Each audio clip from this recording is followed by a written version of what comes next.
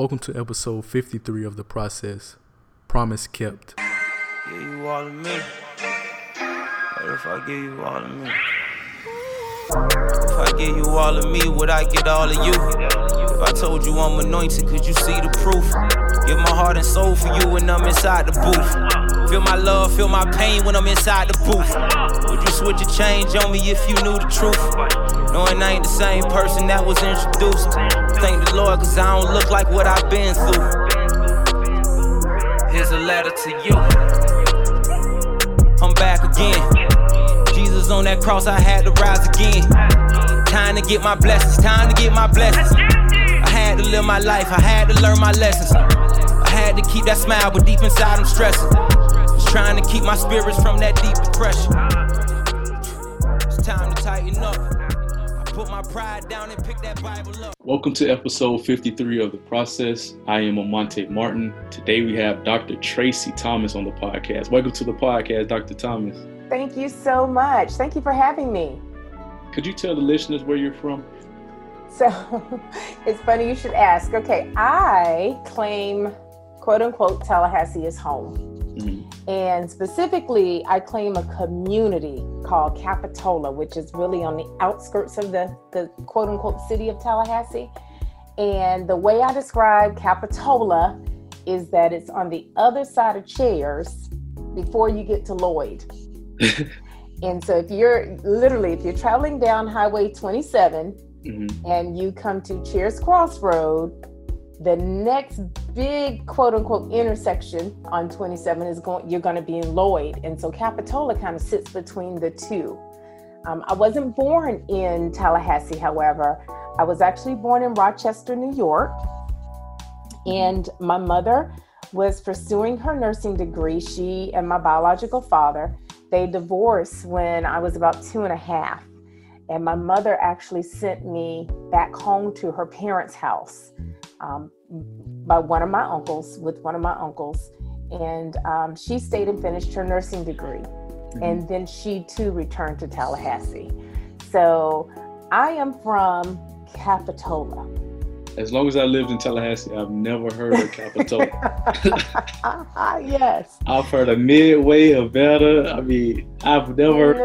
No, you're going. I'm in the opposite direction. But yeah, Capitola. Capitola. So what was it like growing up in Capitola for you? Oh gosh, it was awesome. Contrary to what most people know, I am, and I'm proud of it, I am a true country girl. Mm-hmm. I was raised on a 40-acre farm. Wow. My mother and my youngest aunt, they still live on our family property, which was purchased by my grandmother's grandparents.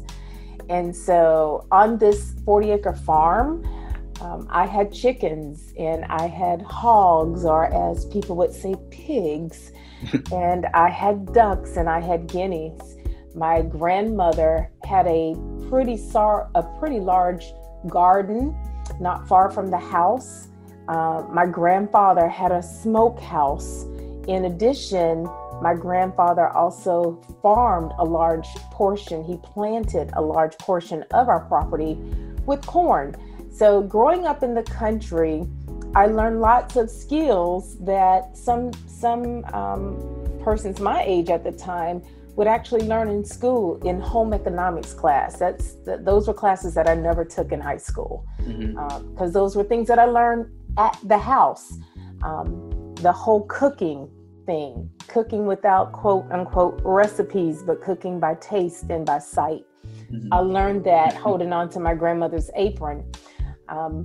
I honestly can say I did not have canned vegetables, things of that nature, until I actually got in college. Yeah. As my grandmother grew most of our food and my grandfather raised most of the animals, the meat for our house. So I loved growing up in the country. I probably make my way to my mother's house now that I actually live in Tallahassee permanently. I probably make my way to Capitola at least once a week. Oh, yeah. And sometimes it's just to sit on the porch and enjoy the breeze of the air. Wow. So, yeah. So growing up, on the farm and, as you say, country girl. Did you ever want to pursue a career in agriculture? No, well, it's so funny because I didn't even think that there was such a thing. You know, I guess I just never put it together growing up that agriculture / farming, horticulture, that those are actual careers and occupations. Because my grandfather actually worked for the city. So everything I saw him do at the house on the farm was extra.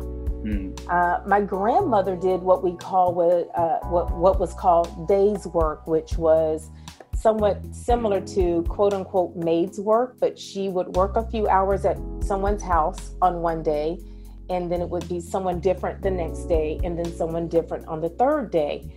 And so again, coming home, then they would do these regular routines that I did not consider to be careers.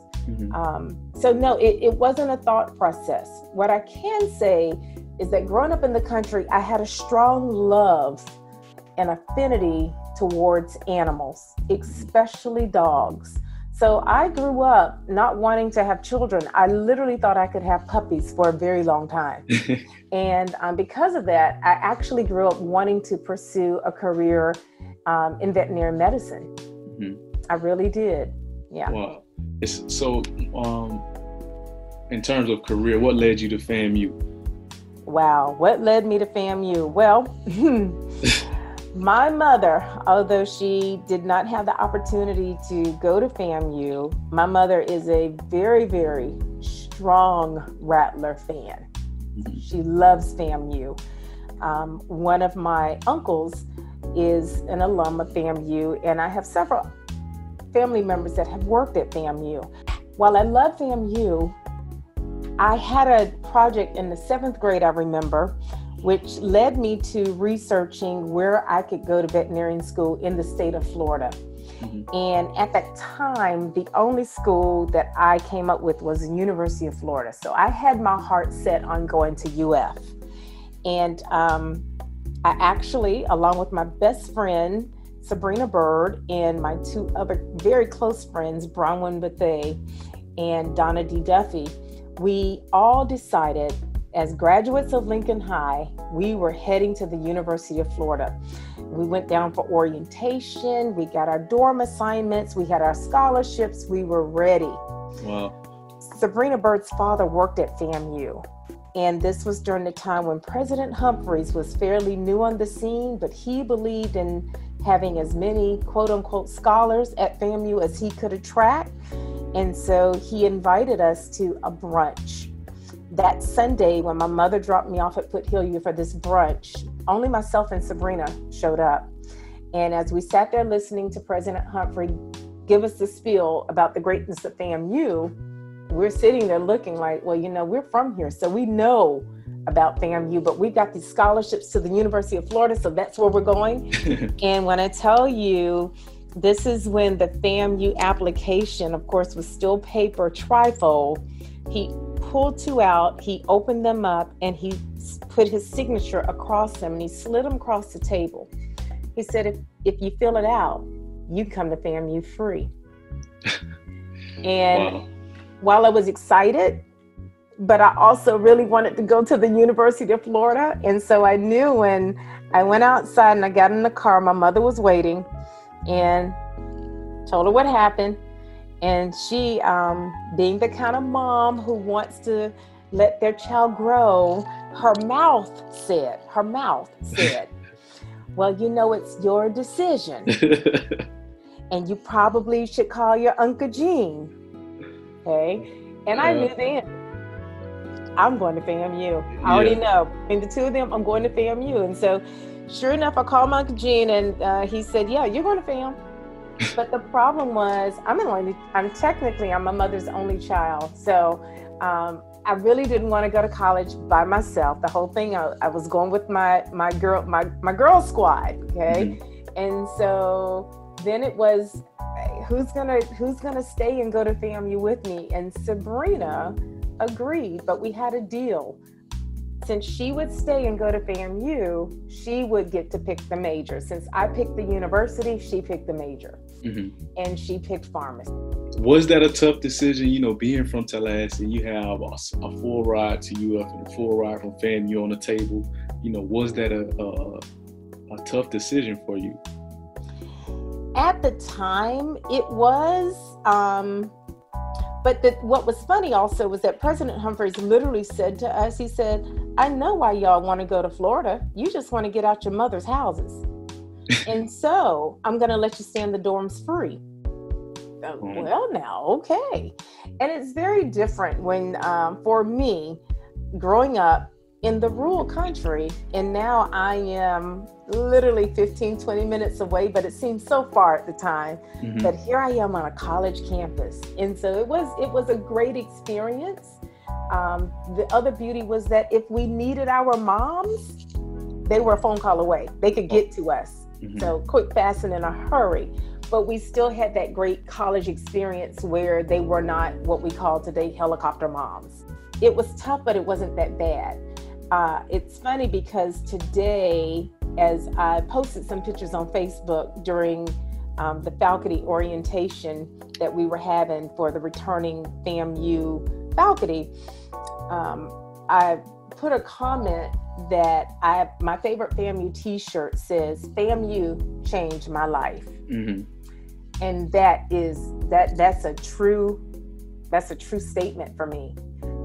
Coming to FAMU, going to FAMU completely changed my entire life for the better. Mm-hmm. There were many days that I couldn't see it, but now that I'm on this side of it and I look back, I can see it. And as I'm now working at FAMU, I still see it. It literally changed my life. And so that's something that I share with my students every fall semester. This place is going to change your life, and it's going to be for the better.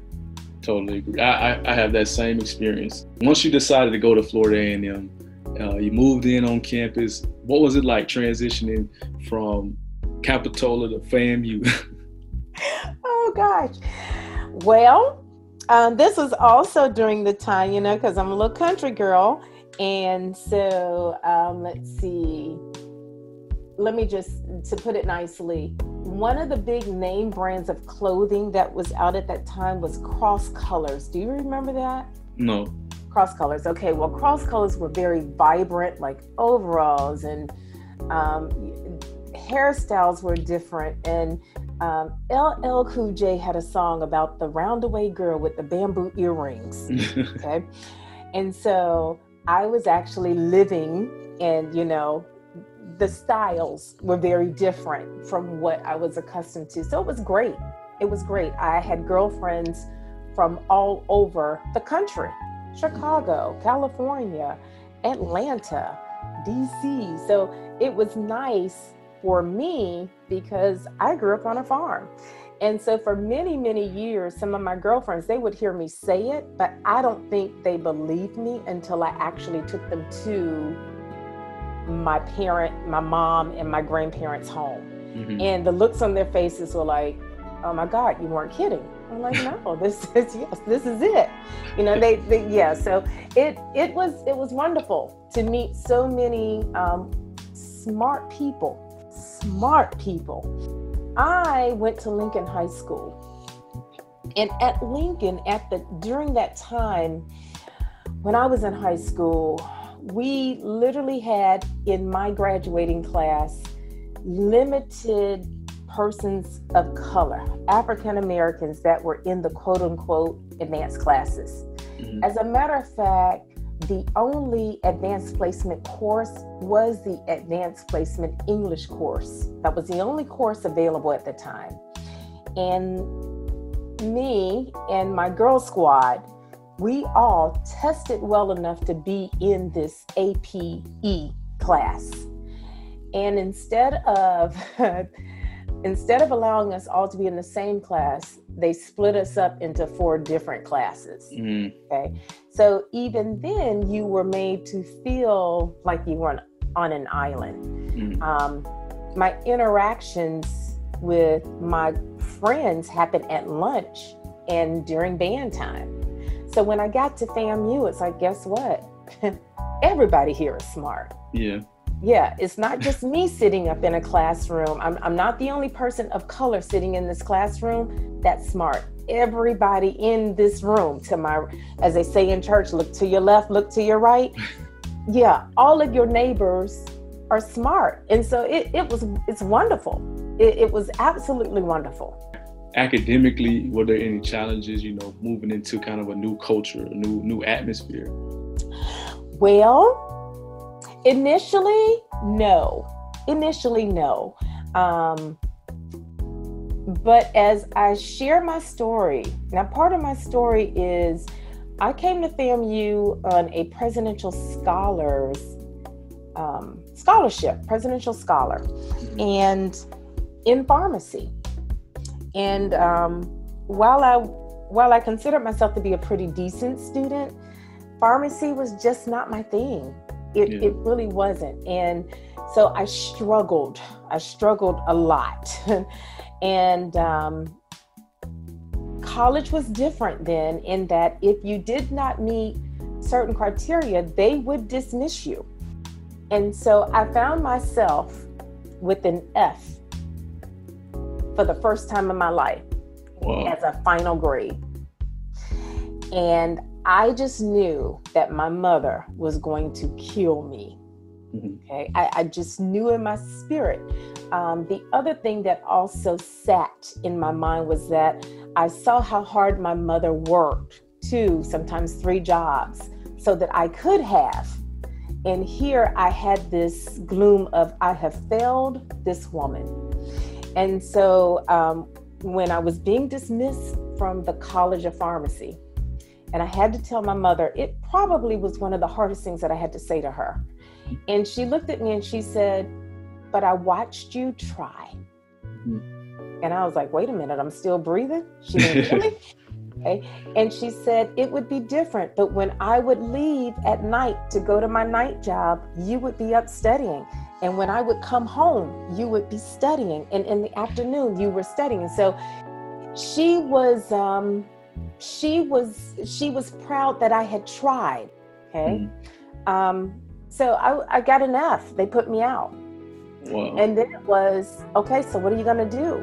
Because what I did not know was that my mom had promised herself that she was going to make sure that I had something that she didn't have, which was a 4-year college degree from an accredited university. My mother went to a nursing school, which was not a 4-year degree, but it was a nursing program only. And so she wanted for me this education, this college education. And so I came up with a plan that I was just a couple of classes short of having, because I'd taken so many science classes. I literally was 3 classes away from having enough credits to get a degree in biology. And so I told her, I said, I'll get a degree in biology. And she said, okay, and what are you going to do with that?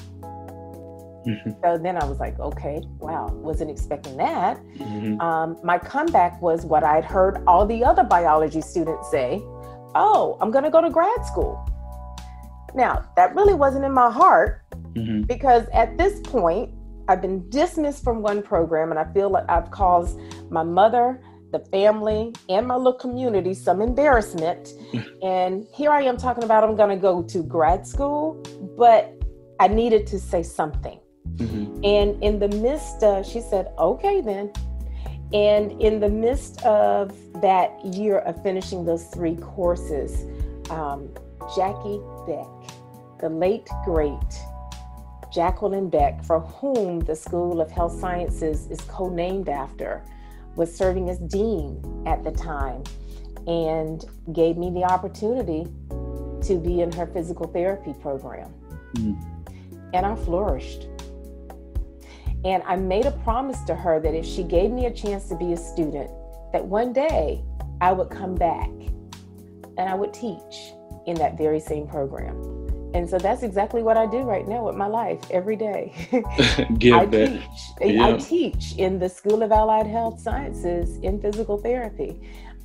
So I got my Ph.D. degree because of Dean Beck allowing me to be in the program. Could you speak to how pivotal that was for your mom to in some respects, not give up on you and to get another chance with another department on campus. Right. So you're probably going to make me cry. Whenever I think about the sacrifices that my mother made for me, it really does make me teary. And so when I finished my Ph.D. degree, and like I said, my mother's a nurse, and with any health profession, usually there's a licensure exam. So it's one thing to finish the program, which is great, but you can't practice until you pass that test, okay? Mm-hmm. And so right before graduation, I was getting job offers, and this was back in '94. And I had my heart set on working at Archbold in Thomasville because one, that uncle who was also a FAMU grad, he worked in Thomasville. So I knew I'd be close to family still. And, you know, we were going to commute, me and my colleagues. And I had my heart set on working there, and they hired me. And without having taken my tests. And part of the package was that they were going to give me a sign-on bonus. In addition to the sign-on bonus, my salary was $50,000. That was a start in '94. Mm-hmm. Okay. And they were going to pay for me to take the boards. If I did not pass, I would have to pay them back that money. Plus, when I take the boards again, I would have to pay out of pocket. Mm-hmm. And so I went into my board examination knowing and thinking about the sacrifices that my mother had already put out there for me. Mm-hmm. And I just could not disappoint her again. I never had what I call test anxiety before in my life, but I drove to Atlanta to take my boards, and I literally had the flu. I was so sick. And I took my boards with my head on my desk. At the time, it was still Scantron. Mm-hmm. And I was sick, but as soon as it was over, I felt better. Mm-hmm. I didn't feel that I'd passed, but I physically felt better. Relief, yeah. Yeah, I felt some relief, like, okay, it's over. And so I continued to still work at the hospital pending the results of my exam, and I passed. Wow. And I passed. And so, you know, she was very proud and, you know, that kind of thing. And my mother still tells me, I just want you to have a life where you can go see the world that I did not get a chance to see. I want you to be able to do the things that you want to do when you want to do them. Okay.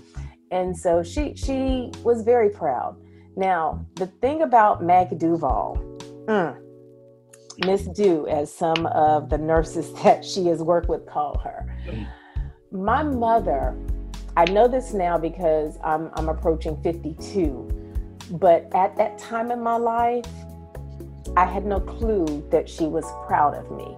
Mm-hmm. Because my mother, she was never one to say, I'm so proud of you because you have done da da da da da. Mm-hmm. I only learned it later when I would run into persons and they would say, oh, your mom is so proud of you. And I'm going, we talking about the same woman? Because she never, and so I said that to her as a grown woman. I said, you know, you never told me. She said, well, I never wanted you, one, to think that you were better than other people. I never wanted you to stop pushing. I never wanted you to become complacent. Okay. So I wanted you to always to be thirsty and to want for the next thing. And she told me, she felt that if she had coded me with, oh, I'm just so proud of you, that would have been enough. Mm-hmm. She, you know, your mother knows you better than anybody else. Oh, okay? Yeah. So my mother knows part of my driving force of my success is, God, what can I do today to make my mother proud? Mm-hmm. Mm-hmm. When I am doing my morning devotionals, things, give me opportunities to serve you, Lord, and make my mother proud. Okay. That's literally what I kind of live for. What can I do to make my mother proud? Wow. That's a blessing. That's a blessing. I want to ask, you know, being on the other side now as a professor at Florida A&M, how does it feel to be able to pour back into students where you once sat? Oh my gosh. So my students will tell you I cry at the end of every semester.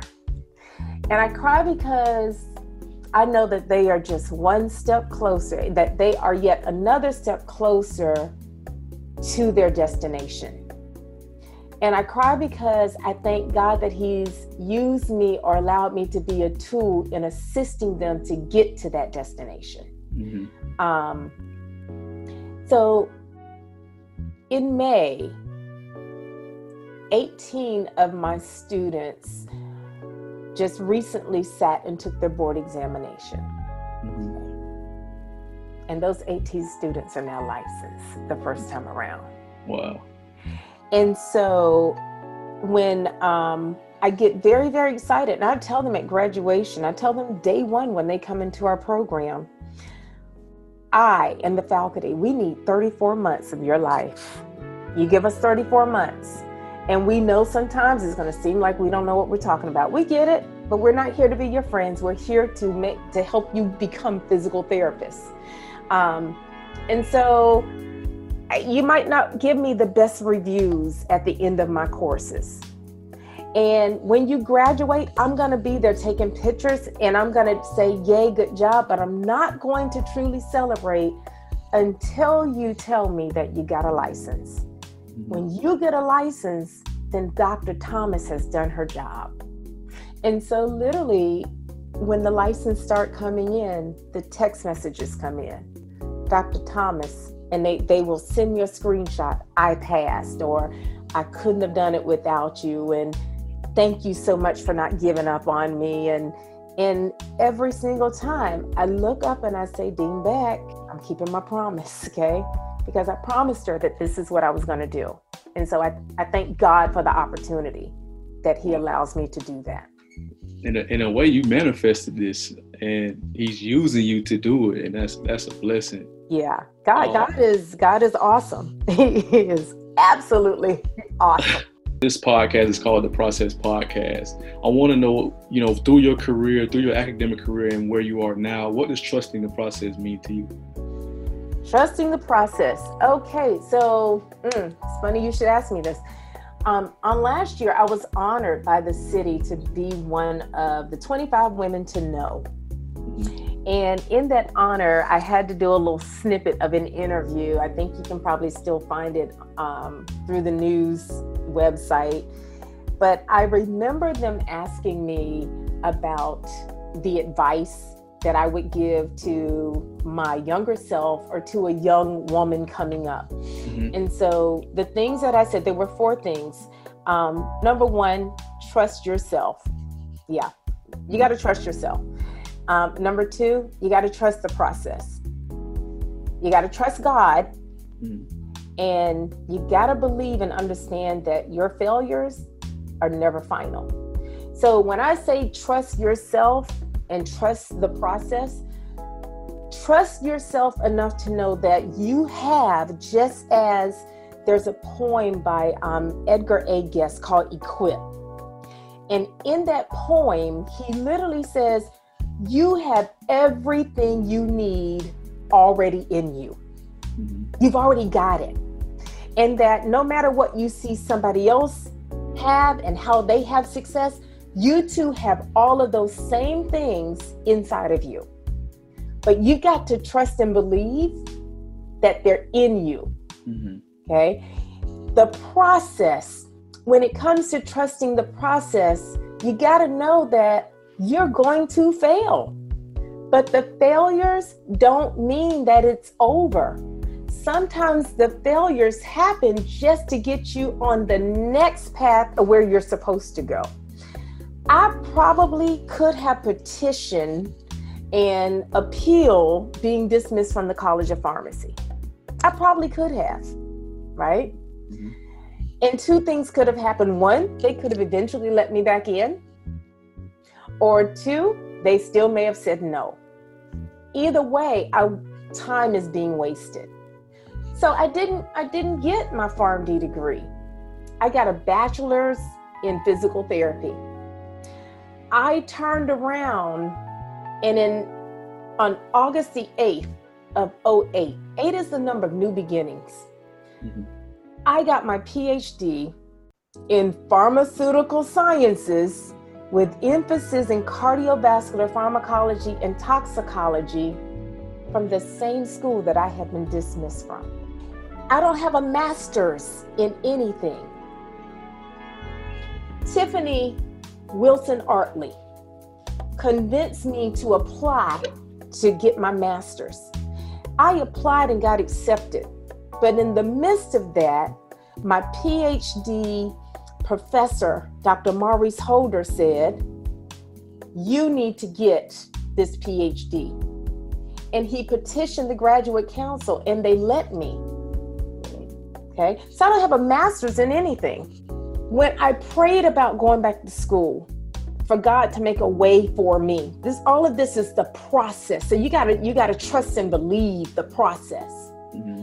I was a traveling physical therapist in Illinois, and I was watching Oprah, and it was an aha moment. And when I talked to my mother, she said, call your uncle. And I called my uncle. He said, well, what is the plan? And I told him, I got to get back in school so I can teach. And he said, well, pray about it. And when I tell you that my prayer was as simple as, God is me again. And I need to go back to school because I'm really supposed to be a teacher. And by the way, I don't have no money. So I need you to find a way for that to be paid for. And why you at it, God? Because I believe, mm-hmm. I also need to get paid to go to school too. And anything else you can throw in there, I'm open for that as well. Amen.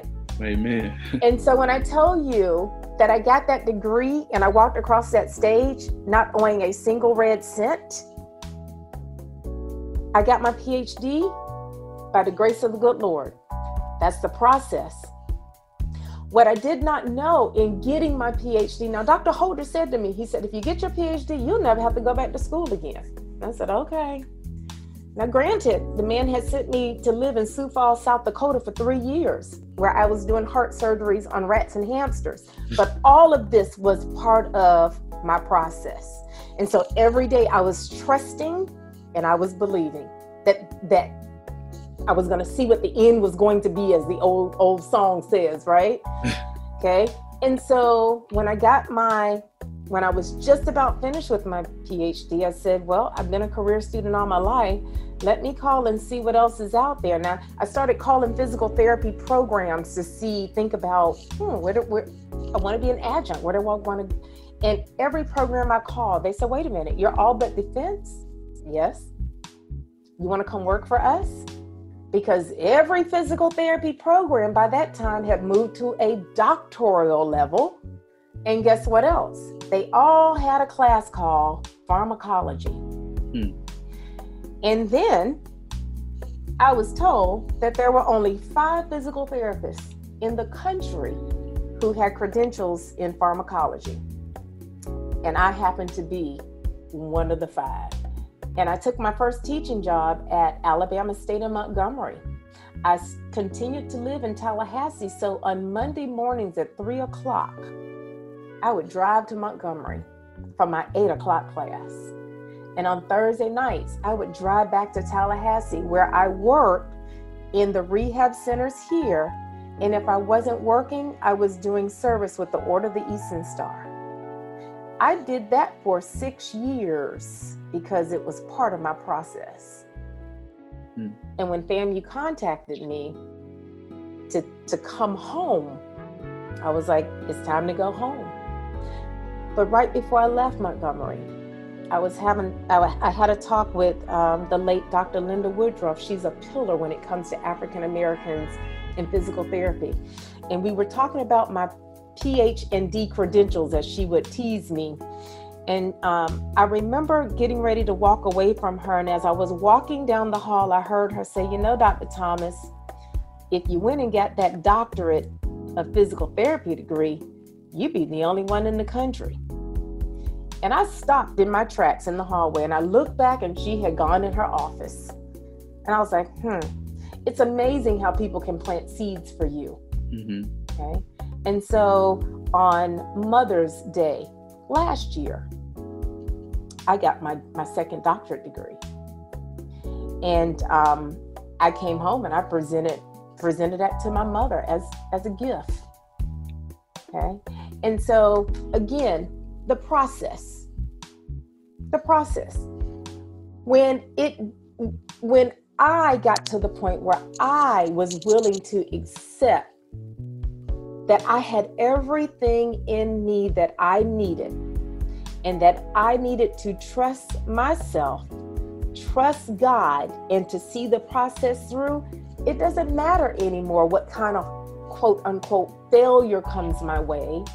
I know that none of my failures are my final destination. There is always more. There's always something else.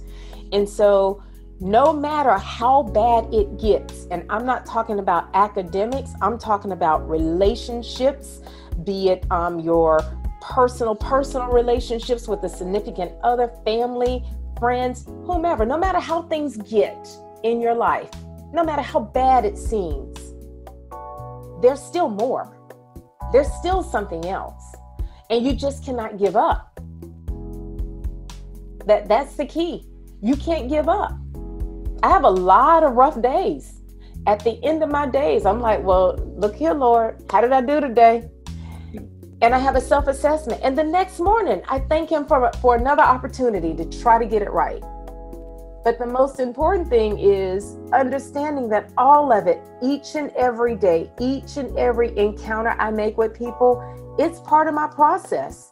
It's part of my spiritual, mental process. So, Dr. Thomas, I want to thank you so much for, explaining your story to us and letting us know that detours aren't roadblocks. You know what I mean? That we have an assignment, we have a purpose, but sometimes that those failures may come into our life, not to stop us, but to direct us in another path. And so I want to thank you for, being so transparent with us. Do you have any lasting words that you want to leave with the listeners? Yes, I do. Find those things that yet motivate you when you were down. Okay. When you feel like you want to tap out or count yourself out, I don't care if it's a phrase, it can be a scripture, it can be a poem, and it can be several things. For me, I like poetry, and I like music, but a lot of times I like the lyrics of the songs. And I shared earlier, I'm a country girl, so there's a song by a country singer, Tim McGraw, and then the song is called How Bad Do You Want It? Okay, and the chorus of it, he literally says, are you eating, sleeping, thinking with that one thing on your mind? Because when you have something like that in your spirit, then you will fight and make that thing come to fruition. There's a paraphrase quote by W.E.B. Du Bois that says that there is no force more powerful than a woman determined to rise. So no matter how people push me down, I have the determination that I'm going to get up, I'd shared earlier a poem about from Edgar A. Guest, but the first poem I learned of him was It Couldn't Be Done, because I would hear my good friend, Attorney Ben Crump, recite it all the time, and I had to learn it. And then I started hearing Dr. Ossifield Anderson say different poems in class. And one of the poems that I have that Dr. Ossifield Anderson would say to us in calculus too, is by R.L. Sharp. And it literally says, isn't it strange that princes and kings and clowns that caper in sawdust rings and common people like you and me are the builders of eternity. Each is given a bag of tools, a shapeless mask, and a book of rules, and each must make his air life as flown a stumbling block or a stepping stone. And so that poem, I give it to my students in the fall semester when they start, because I want them to understand you have this bag and you are putting in these life tools to get you through anything that comes your way.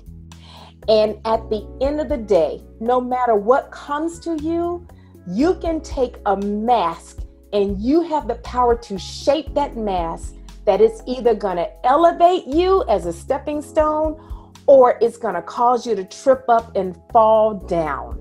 But you have the power because you have the bag of tools. Those are my words. Where could the listeners reach out, to you for, motivational, or if they're needing advice to pursue a career in PT? So to reach me, it's ironic. As of 8:45, the email came out from the office of my dean, Dr. Cynthia Hughes Harris. I'm going to be serving as the interim director for the Doctor of Physical Therapy program at my beloved alma mater, the greatest of all, on the highest of the 7 hills at FAMU. And I can easily be reached by email. My name is Tracy.Thomas, THOMAS @FAMU.edu. However, from the first day I started teaching, I've always given students my personal phone number to where they can call me or text me. And when I say my students, I'm talking about students who want to come to FAMU, students who are at FAMU, students who are currently in my program. But my phone number, 850-519-0393. Again, 850-519-0393. This episode was brought to you by Overcome Achieve Clothing. Allow what you have overcome to fuel a flame of persistence as you face and conquer your next challenge. Wear your truth. Overcome.